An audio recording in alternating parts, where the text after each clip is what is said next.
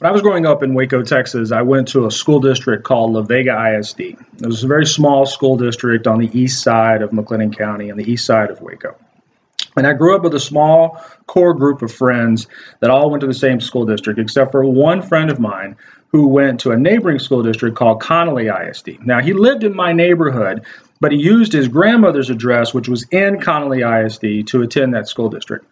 Now, I didn't know then what I know now about school districts, but my friend went to that school district because his mom thought it was a better school district than La Vega ISD. In truth, it wasn't, but that's what she thought. And so she was powered with this choice to send her son to a different school district by using an address that the district thought my friend lived at. So what's changed in 30 plus years? Well, a lot has changed. Starting about 2011, when the state legislature made a ton of cuts to public education, school districts across the state were thrust into this position where they really had to jockey for students.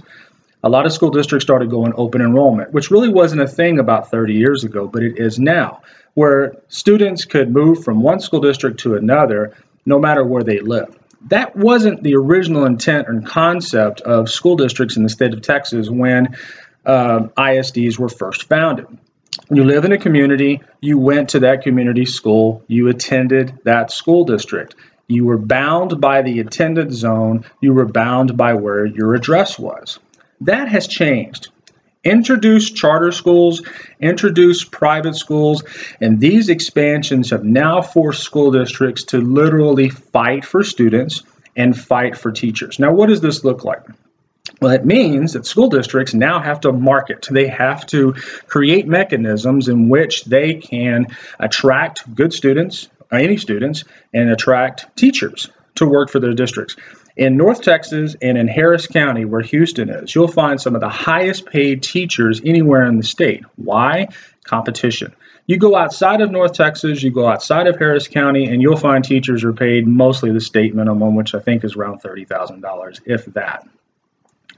So competition and marketing has sort of changed the game for school districts, and it literally has for many school districts since 2011. So as a part of the work that I want you to do, I want you to think about how school districts are now marketing to their communities and now marketing to parents and students. And so what you're going to do is go to a website, and you'll see this all written up for you as well. Go to a website, and I want you to look at how they are attracting teachers to their human resources website. Are job descriptions posted?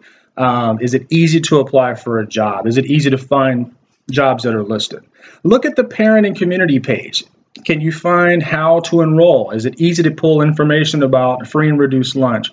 What are some community and parent information that those folks would want to know? What about social media connections? Look at that. Also, look at student pages.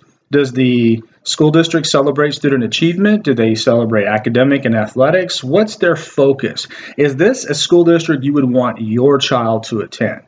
And lastly, evaluate the website overall. Is it attractive? Is the information easy to receive? Does it look like the school district is trying to attract students, or is it just trying to give out information?